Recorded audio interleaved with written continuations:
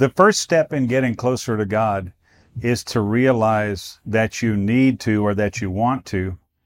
And the second step in getting closer to God is to realize that it's possible.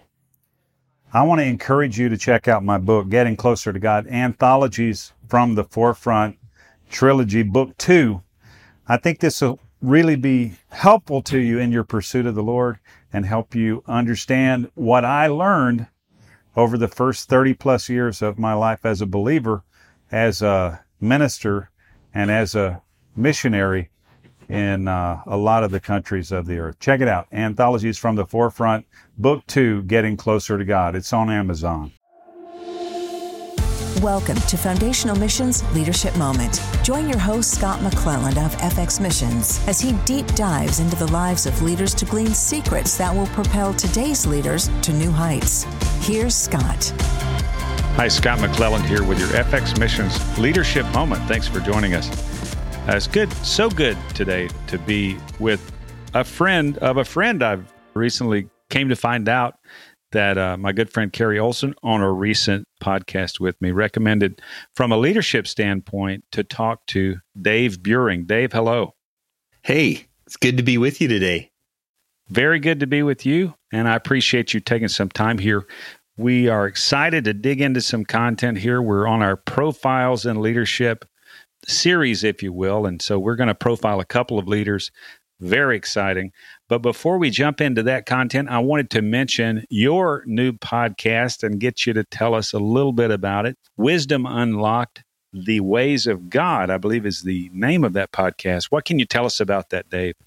Yes, thanks so much, Scott. It's been something we'd been working on for a while and decided here in March to send it off. But it's really drives folks to a place of reflecting on what we call the ways of God. And in Scripture, that phrase is used a lot. And I like to define the ways of God as how God does something. So, for example, if you want to be great in the kingdom, we've got to be servants. If you want to walk in wisdom, you need to walk in the fear of the Lord. If you want grace to abound in your life, we've got to walk in humility. And so it's kind of getting behind some of the things that we're familiar with and understand God's ways behind it, how he does things. So like the latest one that just came out yesterday is on hearing the voice of God. And so it's one of the subjects, I'm sure you run into that too, where people are, how do you hear from God? And I feel like a kindergartner at 60 years of age on that still, but happy to pass on the things that I've learned. So it's very practical things like that.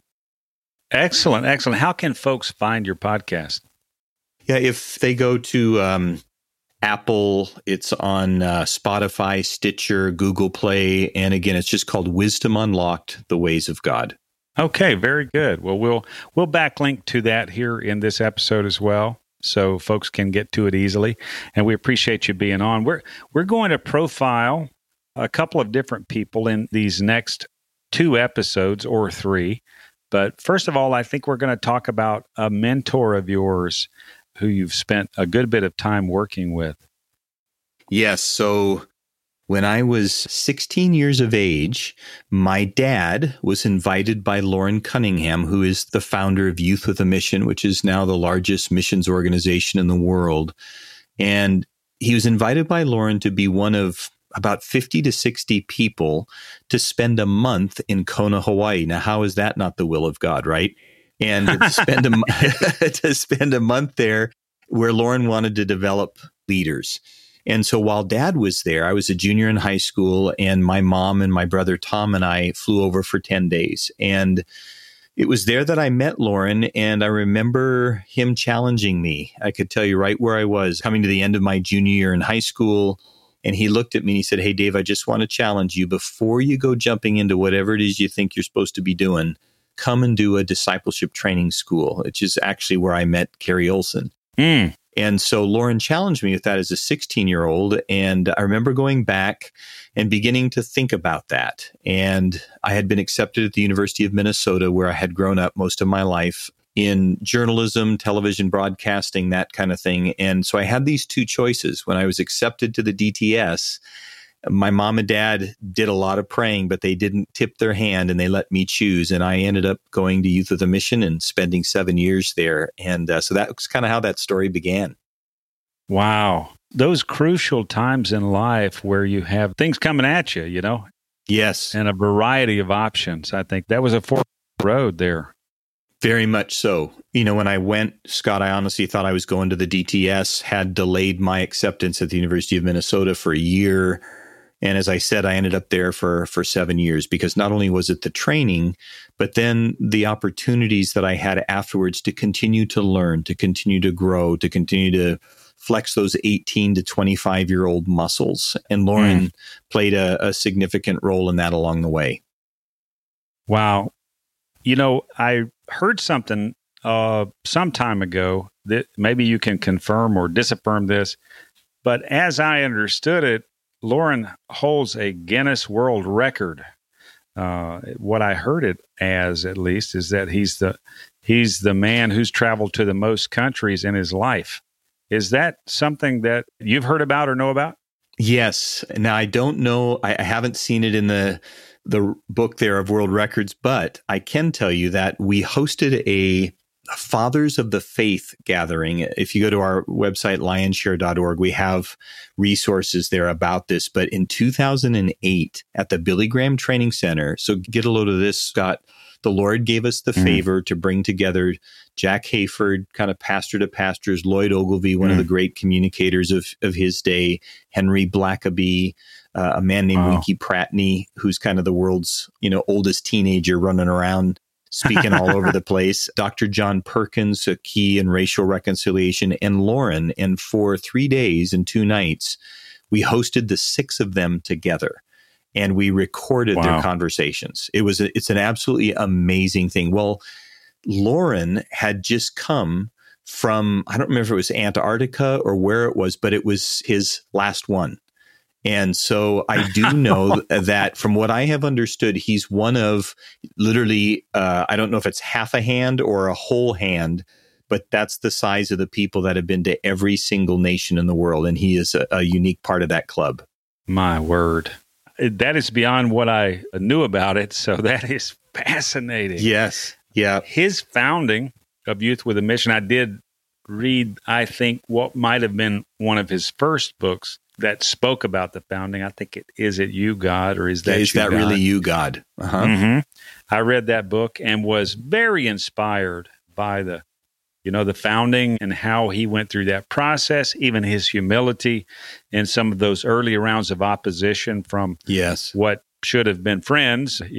I guess they turned out to be friends because they helped them dig a foundation of humility that wouldn't need to be torn down later. Yes. Yeah, so no, that's exactly right. Very, very cool telling anyone who hasn't read that book, Is That Really You, God? That talks about the founding of YWAM. Let's dig in a little bit here to Lauren. You've obviously had access, very close access, and it sounds like perhaps mentorship or some direct discipleship from Lauren. Can you tell us a few things about, what do you observe in him that's been motivating to you, challenging? Perhaps it sounds like he started your relationship out with a challenge. So unpack a little bit for us if you can. Sure. Just some of those early observations and what you appreciated early on, and then what you've come to appreciate possibly over time as well. Sure. That's a great question. So remember, I said I jumped to Kona when I was 18, right after high school. And so very impressionable. And Lauren was the leader at the base there in Kona. He's the founder of the mission, which is in 180 some nations around the world. But that was his location where him and his wife, Darlene, and their family lived. And more the day-to-day, week-by-week kind of interaction with him, and admired from a close distance without getting into the part yet where he really began to be more deliberative speaking in my life, but just began to admire the sincerity of his walk with Jesus. It was genuine. Having a quiet time was never a got to, it was always a get to. Seeking the Lord in prayer was a delight. Worshiping God, all part of his life. The love for the word, the walking. I think he was the first man that I would say, it's a value that I have, Scott, that I could say was a man of both the word and the spirit. He really valued the word of God, but he also knew how to follow the lead of the Holy Spirit.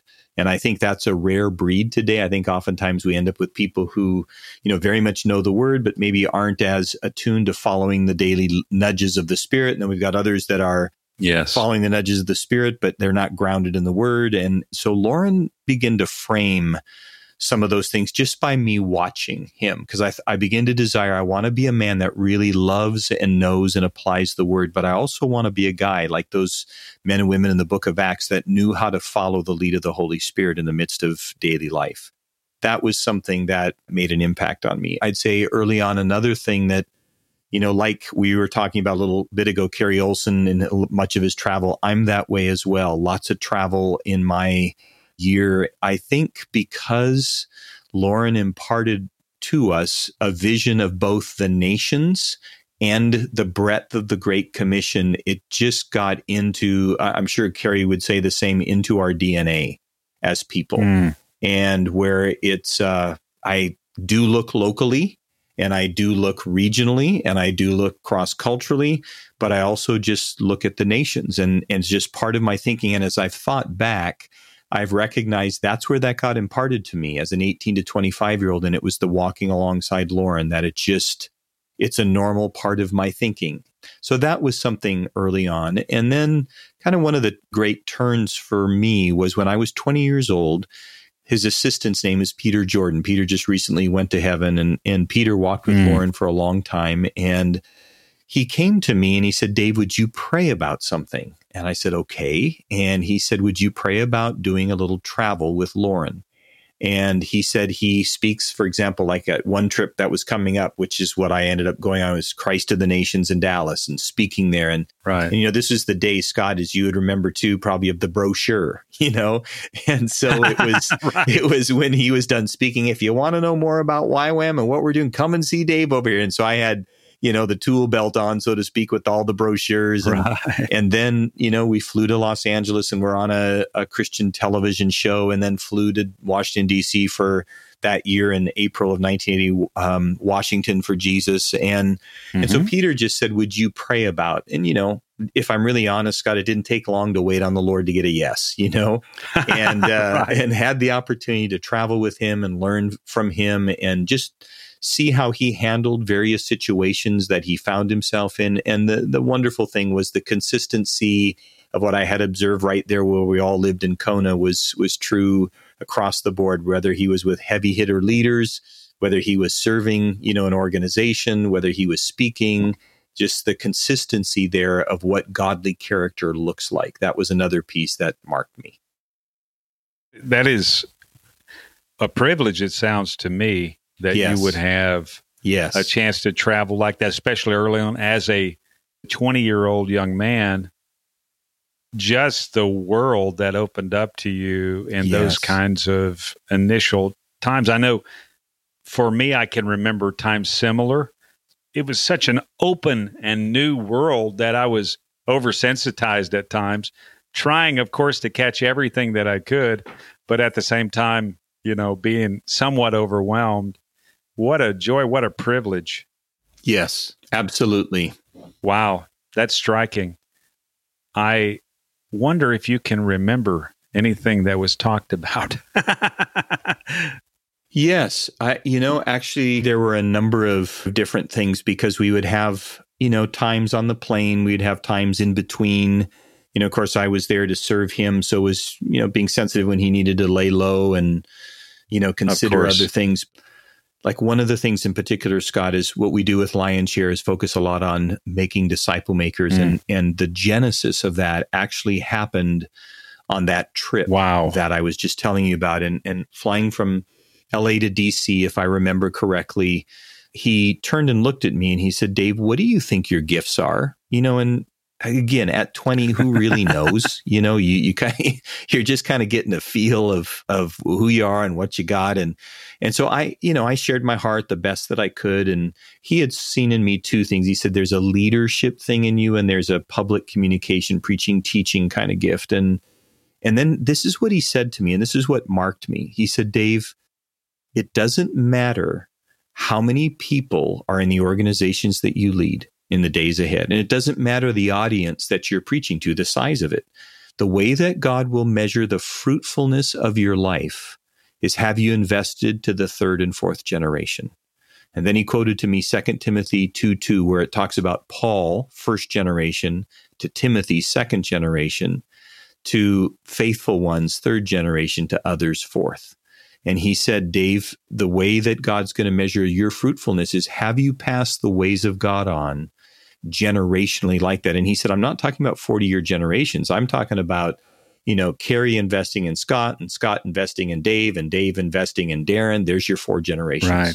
And so that has marked me since I was 20 years old. So for 4 decades now, I've carried that. And it's part of the framework and the language of what we do with Lionshare, where oftentimes we'll say, are you discipling 4 generations deep? So that was a huge imparting on that trip. Thank you for joining Scott with today's Leadership Moment. We hope you've apprehended an inspirational nugget or two that, when activated in your own life, will be imparted into those you lead. You may contact Scott at scott@fxmissions.com. Visit fxmissions.com to learn more about how you can grow your own leadership and engage in missions. Until next time, good day, everyone.